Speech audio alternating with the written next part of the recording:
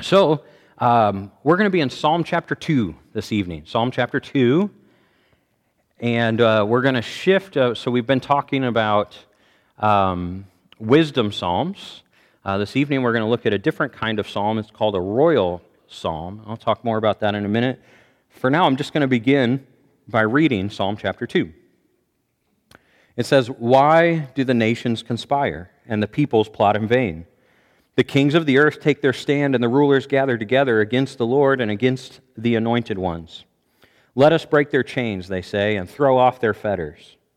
The one enthroned in heaven laughs. The Lord scoffs at them. Then he rebukes them in his anger and terrifies them in his wrath, saying, "I have installed my king on Zion, my holy hill. I will proclaim the decree of the Lord. He said to me, 'You are my son. Today I have become your father. Ask of me, and I will make the nations your inheritance, the ends of the earth your possession. You will rule them with an iron scepter. You will dash them to pieces like pottery.'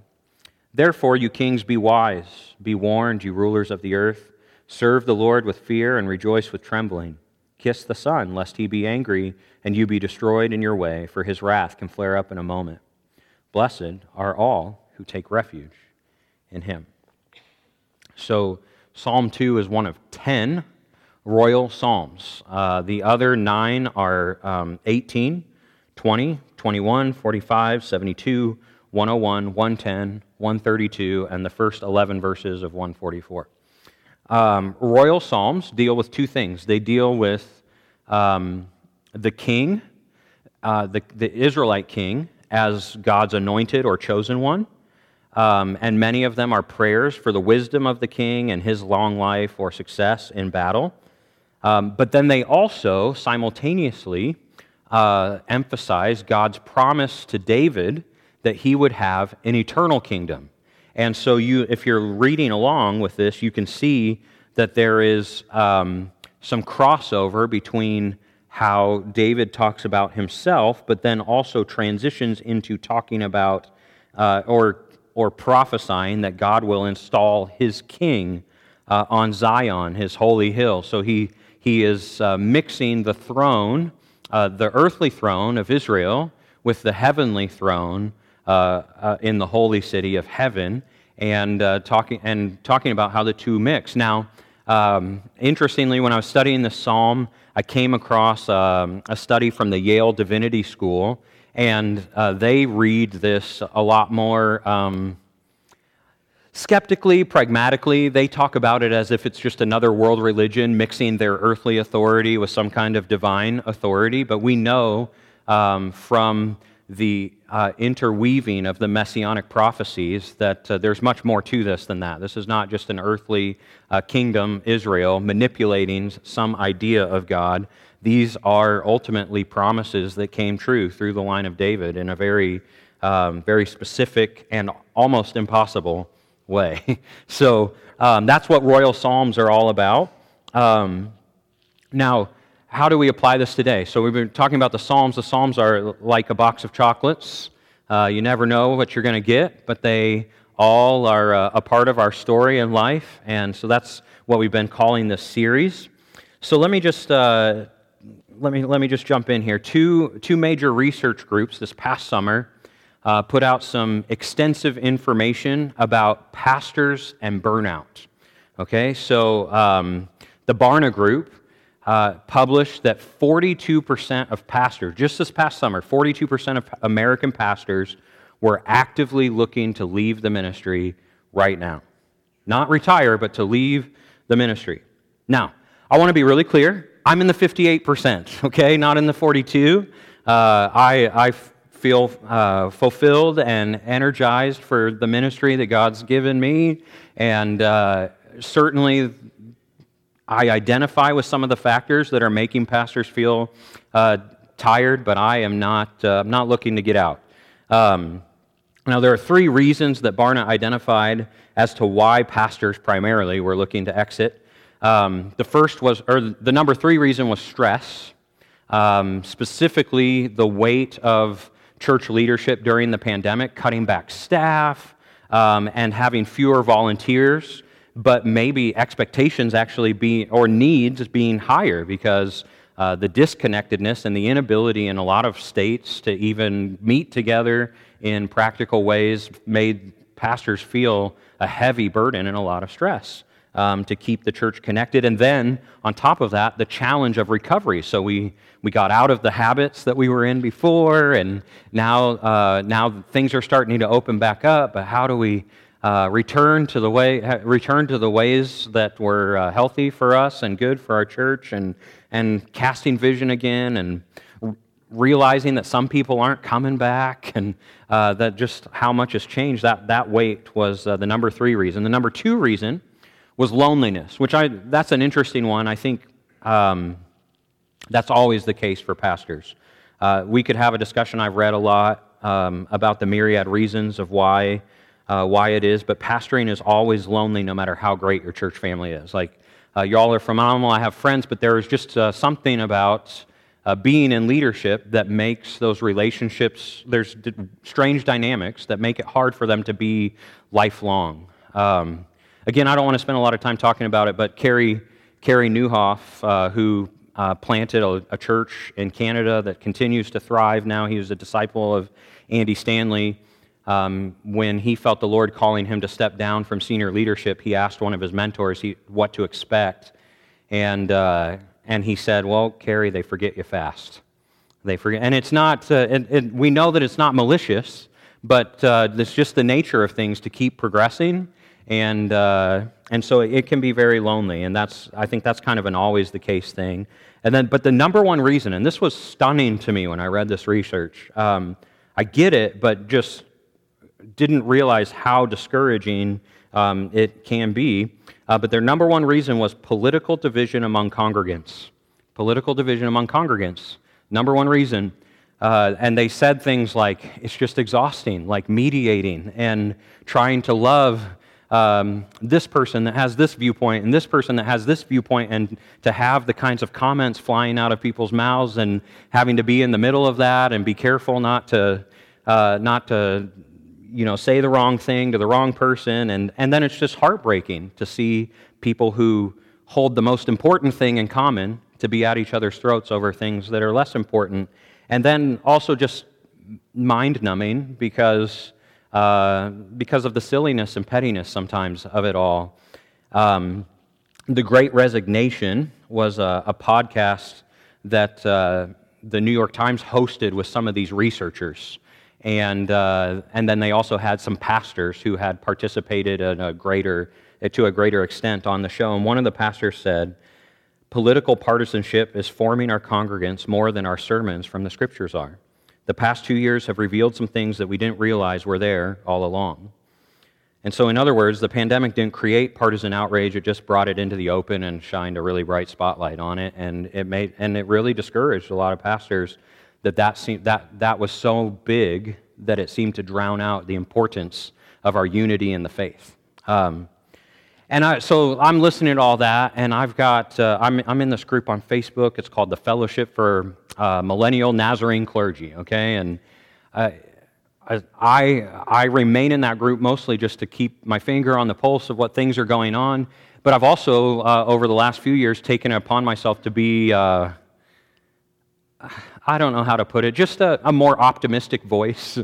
Sometimes you get people that are discouraged all talking together, and it just seems like there's no hope and there's no light, and it's all doom and gloom about the church. And I'm like, I don't think I believe that about the church. I believe that God is at work and the Spirit is at work, and these things are discouraging. It's good to talk about how to think about them and how to work through them, but maybe with less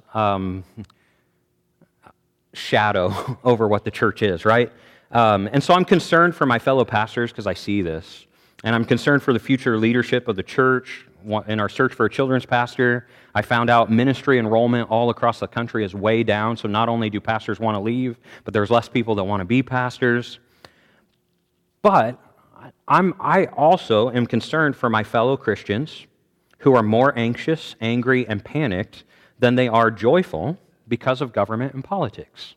And the reason why I'm concerned about that is because of the truths that are laid out in Psalm 2. Now, to be clear, not a bad thing at all to be engaged in politics. God himself established, as far as I can tell, in the Scriptures, 3 institutions for the flourishing of people, places, and things. Those three institutions are the church, capital C, the nuclear family, and government. God established those things. The scriptures say He established those things. So this study this evening is not a referendum against government, against leadership and power, or involvement in shaping those things, and thoughtful discussions about how those things affect our lives and our futures. The Royal Psalms celebrate government and politics. They celebrate them specifically as a meaningful servant for the kingdom of God. And then they warn about government and politics that they are a miserable substitute for Christ and His kingdom.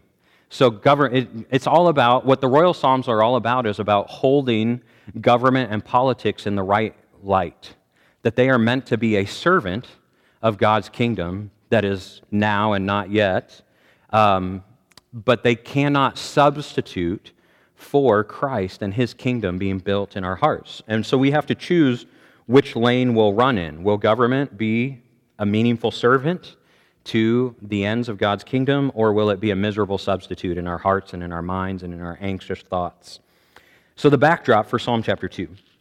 It's the first of the Royal Psalms. It's a politically tumultuous season for King David. He's fighting a lot of wars. There's a lot of insurrectionists around Israel seeking to undo his reign before he gets his footing. And he points this out. He says, the nations are raging. They're set, and in fact, he says, not just against me, but they are setting themselves up against the Lord and against the Lord's anointed ones, or the Lord's people. That's what verses 1 through 3 are establishing. Now, what's interesting is verse 4, and it's kind of the fulcrum of the whole passage, is that the Lord is not the least bit anxious about his political turmoil. Rather, it says, he's laughing. He's laughing. He thinks it's funny. He thinks it's kind of cute and pathetic that all these kings think they can put themselves in God's place and somehow neutralize the stuff that he's up to in the world. He scoffs at them. The Lord in heaven laughs, and what verse 4 communicates as the fulcrum of the whole passage is because the Lord in heaven laughs, the Lord's people can also laugh, can also scoff at the political turmoil of our world. Three main points from the text this evening. The first is there is a cosmic conflict going on that plays out in the realm of government, okay?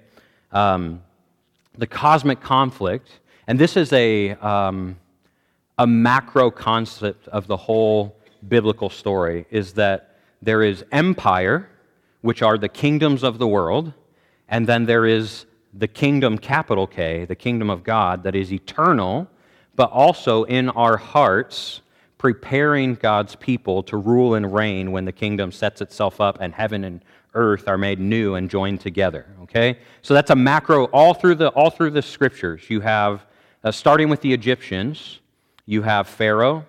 That's empire. That's Antichrist. That's Babylon. All of those terms gather within them all of the empires that set themselves up against the Lord and His people. And so there's this idea of empire. And so that's the cosmic conflict. Governments that are trying to build their own kingdoms, and then the kingdom and people of God that are living in this world, but also citizens of another. So every royal psalm should be understood in light of Jesus as the anointed one. We are the anointed ones. Jesus is the anointed one, capital A, capital O. And what David says about he and his people, we can also read about Jesus and us. Jesus is David, and we are the Israelites, okay? The kingdoms of the world are conspiring against the kingdom of God. So if you have angst about government, that's natural. That's what this psalm says, is they are conspiring against the kingdom of God. We're a royal priesthood, we're a holy nation to serve the world under Christ, and there is a cosmic conflict between that nation and the nations of the world that do what every heart does, which is resist God. Romans 8:7, talking about walking in the Spirit, uses some government cosmic conflict language to talk about those who are not walking in the Spirit. It says, the mind governed by the flesh is hostile to God. It does not submit to God's law. Do you hear the government terminology that it's being used? Nor can it do so. So the human heart, which is bent towards resisting God, naturally resists God through power, through government, through politics, and so that's where the hostility begins, and it trickles down into individuals and all their selfishness. So the kingdoms, the parties, the rulers of the world are hostile to God. They do not walk in the Spirit, and so they do not submit to God, and they can't. They don't submit to God, nor can they submit to God. The empires of world governance are opposed to God, and that's what gives rise to the imagery of the beasts in the apocalyptic literature. When you read about beasts in Daniel and Revelation, those are the empires and their hostility to the kingdom of God. So, with all of that in mind, what are we to do? Well, C.S. Lewis puts it this way: the citizens of the heavenly city become the best citizens of the earthly city. The citizens of the heavenly city become the best citizens of the earthly city. This is what people who have been awakened by the light and who have been brought out of the darkness do. They become excellent citizens of the earthly city, shining the light of the heavenly city that is coming into our dark world. They are not anxious about the opposition, but instead, Romans 12, begins with to not be conformed to the pattern of the world any longer, right? To offer ourselves as living sacrifices and not be conformed. And then it says at the end in verse 21, it says, do not be overcome by evil, but overcome evil with good. It doesn't say to hide from the evil, to run from the evil. It says simply to stand and do good, to stand and be, as we are citizens of the heavenly city, to be the best citizens of the earthly city. If you think back to our study of Daniel on Sunday mornings last year, one of the things we honed in on was that Jeremiah was speaking to the people at the same time that Daniel was in exile in Babylon. And the word of God through Jeremiah was, don't resist Babylon, but rather seek the peace and the flourishing of Babylon. For if Babylon flourishes, so will you. Be the best, most life-giving, neighbor-loving citizens anywhere in this nation or in this empire that has taken you captive. And this is a concept that continues into the New Testament in the context of Rome, where Nero was scorching the earth, executing as many Christians as he possibly could and blaming them for all of his inadequacies as a leader. The country is failing, and he says, oh, it's the Christians, and then he uses them as torches on the roads in Rome. That's the context that Peter, who's later going to be martyred himself, says, fear God, but honor the king. Peter, in this context, in the context where Nero is ruling, and I don't care what you think about any president that we've had recently, none of them are Nero evil. None of us are suffering that kind of persecution, okay? Fear God, honor the king. Because you are connected to the King of all kings, Peter says. Part of what it means to be a Christian in the world is to not tear down those in leadership. In fact, Romans 13 says that if you speak ill of those in leadership, you are speaking ill of God himself who put them in that role.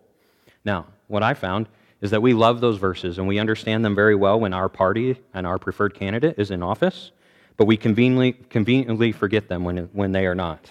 All of a sudden, those all go out the window, which is typical of political banter, isn't it? Like, we speak very negatively about those that we don't agree with, and we speak very positively and say, oh, how unchristian of you to... It's convenient. Now, some resistance is appropriate, like Daniel. Hey, I'm not going to eat the food. I'm not going to disobey God in order to obey you and to follow your way. Or Shadrach, Meshach, and Abednego. King, I'd rather be thrown into a furnace than disobey God. Or Daniel, later, I would rather be eaten by lions than cease to have communion with God in the way that I always have. Or later in the New Testament, Peter and John in Acts, they say to the leaders, they say, far be it from us to obey men instead of God. Okay, so there is kind of a holy rebellion, but even that resistance, in all of those instances I just mentioned, is done with respect. without retaliating insults, and without the kind of lashing rebellion that would mark the insurrectionists of the fleshly world, right? It's done with an honor to the king, but simply saying, there is a King of kings and a Lord of lords who is above you, and I will not violate his law in order to obey or appease yours. If I could speak about this in more practical terms, I might say the tone of cable news did not exist amongst followers of Yahweh or among Christians. That kind of behavior was considered sin. I believe it's still sin today. And I think that the evidence is in the fruit. I've never met a person who came away from cable news exuding the fruit of the Spirit. Really, truly. It ticks you off. It dulls your heart. It darkens your soul. It's not good for us. And we come away with that spirit. And that's not a spirit of heaven. The best citizens of the earthly cities are going to be those citizens who are influenced the most by the heavenly city. And if we are most influenced by the heavenly city, we will be more like Jesus than our earthly parties and the pundits of those parties. I have found that wholehearted Christians who engage the Scriptures honestly tend to end up more with a worldview that's too liberal for conservatives and too conservative for liberals. In fact, I've been accused of both. I've received emails that said, you're quite liberal for a Christian, and I've received emails that says, you're too conservative to be a Christian. Jesus was this, and Jesus was that. And I've been accused of both, and I thought, that's interesting. I've never said really a lot about what I think about politics, but somehow you've figured out what I am, and you've pegged me as too much to be a true Christian. And I've always thought that was interesting. I think wholehearted Christians end up with a world because Jesus said, my kingdom's not of this world. So I'm pretty sure that Jesus' kingdom will not look exactly like any one of our two very polarized parties. That, like Leonard Sweet said when I was in college, that Jesus on the cross is more like someone out with his arms outstretched, pulling all of the extreme polarizations of our world into himself, where the one truth and the one way and the one life is. During the pandemic, or short when we were allowed to meet again and all of that, Christ Presbyterian in Nashville interviewed a couple of our local Tennessee representatives, both Christians, but one was Democrat and one was Republican, and they have this organization that seeks to influence and make an impact in their city, and there's 7 different places that they strive to do that. One of them is government, so this was as a part of that organization. And so they had these 2 representatives in, and in the course of the conversation, there was lots of interesting stuff, but in the course of the conversation, I think one of the most interesting or poignant points was at one point the moderator asked if either would consider running for president one day. Okay, 2 Christian people with very compelling worldviews. And so the natural question was, what about, would you ever strive to go further in leadership? And both of them, both the Democrat and the Republican, said, I think we're too far toward the center to get put forth by our parties as a candidate. That they gave specific reasons. The Democrat says, well, I'm pro-life. My party would never put me forward. And the Republican says, I have some desires to look at the way that our healthcare system works and the way that we care for the poor that probably would never, ever allow me to be put forth as a Republican candidate for president. And what was really interesting is they both looked at each other, and I can't remember which candidate, but one of the candidates said, it would seem that we have more in common with Jesus than with our political parties. And because of that, we are much nearer to each other than we are apart, like our parties are. And it was just this, you can just see in the interview this profound calm that comes over the room. I can't imagine like hosting that as a church event and the polarizations, but you could just, it was like in that moment, everybody realized what was really at stake. And it wasn't a political party, it was the kingdom of God, and it was so refreshing. I'm getting goosebumps even just thinking about it right now. So in spite of the cosmic conflict, we don't have to be anxious because the Lord laughs, and there's something greater that we have in common. Walker Percy, he was a famous novelist who became a Christian, and he gave 2 reasons why. He said, first, because the Jews still exist, and they shouldn't. He said, the first reason I became a Christian is because the Jews still exist and they shouldn't. He said, there's no earthly reason that they should exist. Pharaoh, 40 years in the wilderness, having to fight to have a land of their own with all kinds of wickedness and crazy cultures. Haman, Herod, the Holocaust, all of it, like they should not exist as a people. They should have been exterminated a long time ago, but somehow they're still here. And when I observed that, and I observed their claim that Yahweh had called them and set them apart as a special people, I had to stand up and pay attention. Any other culture that has been through that kind of a ringer would not be here. And then he said a related point to this first one would be that the Christian church exists, and it shouldn't. He said, Jesus declared, I will build my church, and the gates of hell will not stand against it, and no weapon fashioned against it will stand. And then they endured almost 400 years of rampant persecution, but instead of dwindling their numbers, it actually multiplied them. And he said the moment that this all came to a head, as I remember reading Jesus' words where he said that a kernel of wheat must fall to the ground and die in order for new life or a harvest to spring up. And he said, I realize that's exactly what's been at work, that the more you try to destroy what God is doing, the more that it just exponentially expands.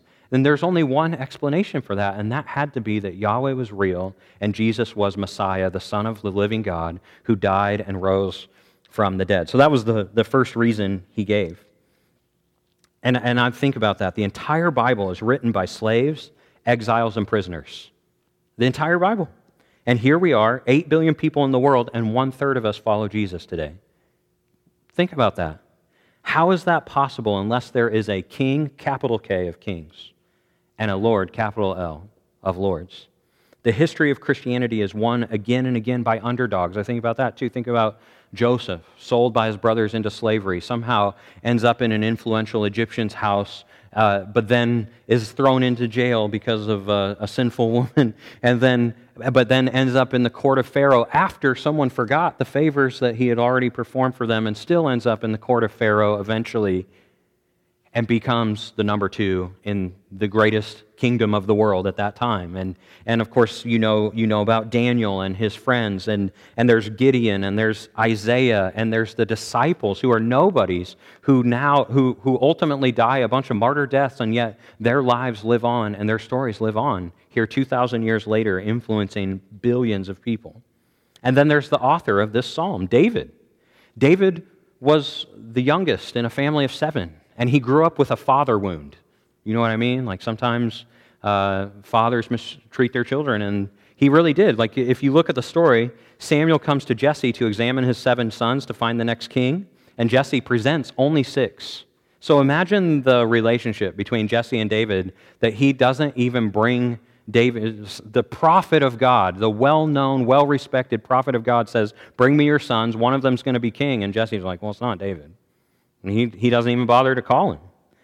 And Samuel says, well, it's none of these 6. Do you have any others? And the literal translation of what he says in the Hebrew is kind of a curse word, but it essentially means, well, there's still the runt.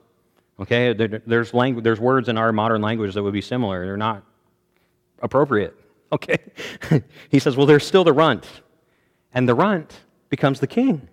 And not just any king. He becomes the king that the line of the Messiah comes from. And Psalm 27 tells us that David's mother actually abandoned him too. So he doesn't just have a father wound, he doesn't have a mother. And then he fought Goliath, and Goliath made it really clear, you send this dog, this nothing, this pipsqueak to fight me. And he says, well, I come in the name of the Lord God Most High, Almighty, commander of heaven's armies. And he defeats him. And then Saul, jealous rage, pursues him his whole life. And then his own son, Absalom, manipulates, humiliates him in seeking his power. And Jesus comes, and he calls himself a son of David, a son of the runt, a son of the pipsqueak, a son of the persecuted. And this underdog becomes a global force that changes the world and entire civilizations. So there is a cosmic conflict, But there is a clear winner and a clear loser in the conflict, which means we can laugh instead of fret when it comes to government and politics and all the anxieties of our world. The second thing I see in the text is there is a king and a kingdom that do not fail and cannot fail. There's all kinds of kings and kingdoms that have set themselves against God and his people. William Plummer, he's a British politician and pastor who also loves history. He writes, of the 34 high-ranking Roman officials who distinguished themselves, in other words, their accomplishments were specifically their zeal to persecute the early Christians. He says there were 34, if you look at history, there were 34 high-ranking Roman officials who just went out of their way to try and kill as many Christians as they could. He says, here's what happened to those 34. One became deranged, one slain by his own son, 2 went blind, 1 drowned, 1 strangled, 1 died in brutal captivity, 7 died from loathsome diseases, 3 died by suicide, 5 were assassinated by their own servants, 8 killed in battle, and 4 died in prison.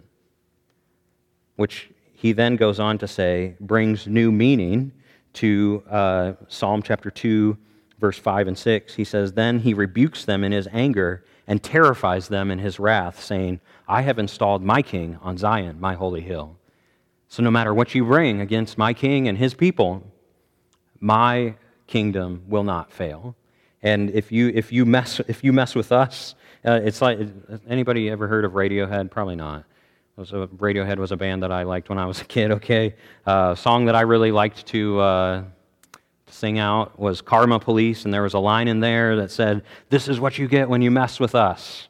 This is what you get when you mess with us. And that's kind of what verse 5 and 6 says. It's as if the psalm is saying, this is what you get when you mess with me, and when you mess with my capital A, capital O anointed one, and when you mess with my anointed people. And it sounds mean, might be mean, maybe, I don't know. Sounds harsh, maybe, but I would be a charlatan if I didn't tell you that Jesus Christ has teeth, that he is not just a lamb, but he's also a lion, okay? He's also the Lion of Judah. He is lion just as well as lamb. He is severe just as well as he is kind. He is full of conviction just as well as he is full of compassion. And so Derek Kidner, commentator on this passage, he says, there is no refuge from the Lord. There is only refuge in the Lord. The Lamb is there to save us from the lion of sin, first of all, that seeks to devour us, but also the lion of his just wrath on those who oppose his goodness. So verse 10 says, be wise and learn to see things from God's perspective. Those who oppose him will be smashed to pieces by a rod of iron. And that brings me to the second point that Walker Percy says, the second reason I came to Jesus. He says, first of all, the Israelites still exist and they shouldn't, and the Christian church exists and it shouldn't. But he says, secondly, the Hittites don't. The Hittites don't exist. And that's the second reason that I came to Christ. The pharaohs are gone. The tribes of Canaan are gone. I've read all about the fall of Babylon and the fall of Rome. But the Lion of Judah is fulfilling the promises the same as the Lamb of God did on the cross. And so when I look at that, today people name their children after Joseph, after David, after Isaiah, after Esther, after Mary, and they name their dogs after Nero, Caesar, and Nebuchadnezzar, right? I mean, think about it. Really, seriously. When nobody is lining up to name their son Nero. Nobody's lining up to name their daughter Cleopatra. Maybe Cleo, but I don't think they're thinking of Cleopatra, most of them. Today, we have this opportunity to recognize we don't need to consume night after night or morning after morning all kinds of negativity in the news as if our Savior could be found among the same people that you're seeking to be saved from. You know? Like, that's the irony of that. Instead, we can take refuge in the Lord. We can fill our heart and mind with His Word and our time with being a citizen of His heavenly city so that our citizenship in the earthly city will be empowered to actually impact the world for the change that only the kingdom of God can bring, because it will not fail. Truly, the gates of hell will not stand against it. The Israelites exist and they shouldn't, and the Hittites don't. And lastly, the third thing I see here in the text, there's a reign that has only begun. So Jesus is the king over, above, and beyond all kings. He is the one, in verse 4, who laughs. Because Hebrews 10, there's only one person about which the Scriptures say sits down in the throne room of God, and it is Jesus. You can read in Hebrews 10, it says that when he finished his work and ascended to heaven, he sat down at the right hand of God. And now he sits there, and he simply intercedes before the Father all the time. He sits there and he speaks affectionately and protectively over all of his anointed ones. He is the anointed one, and now he sits at the right hand of God. Now, if you are sitting down as a ruler, your work is finished, right? Your work is accomplished. If there's much to do to accomplish your work, you're not sitting down.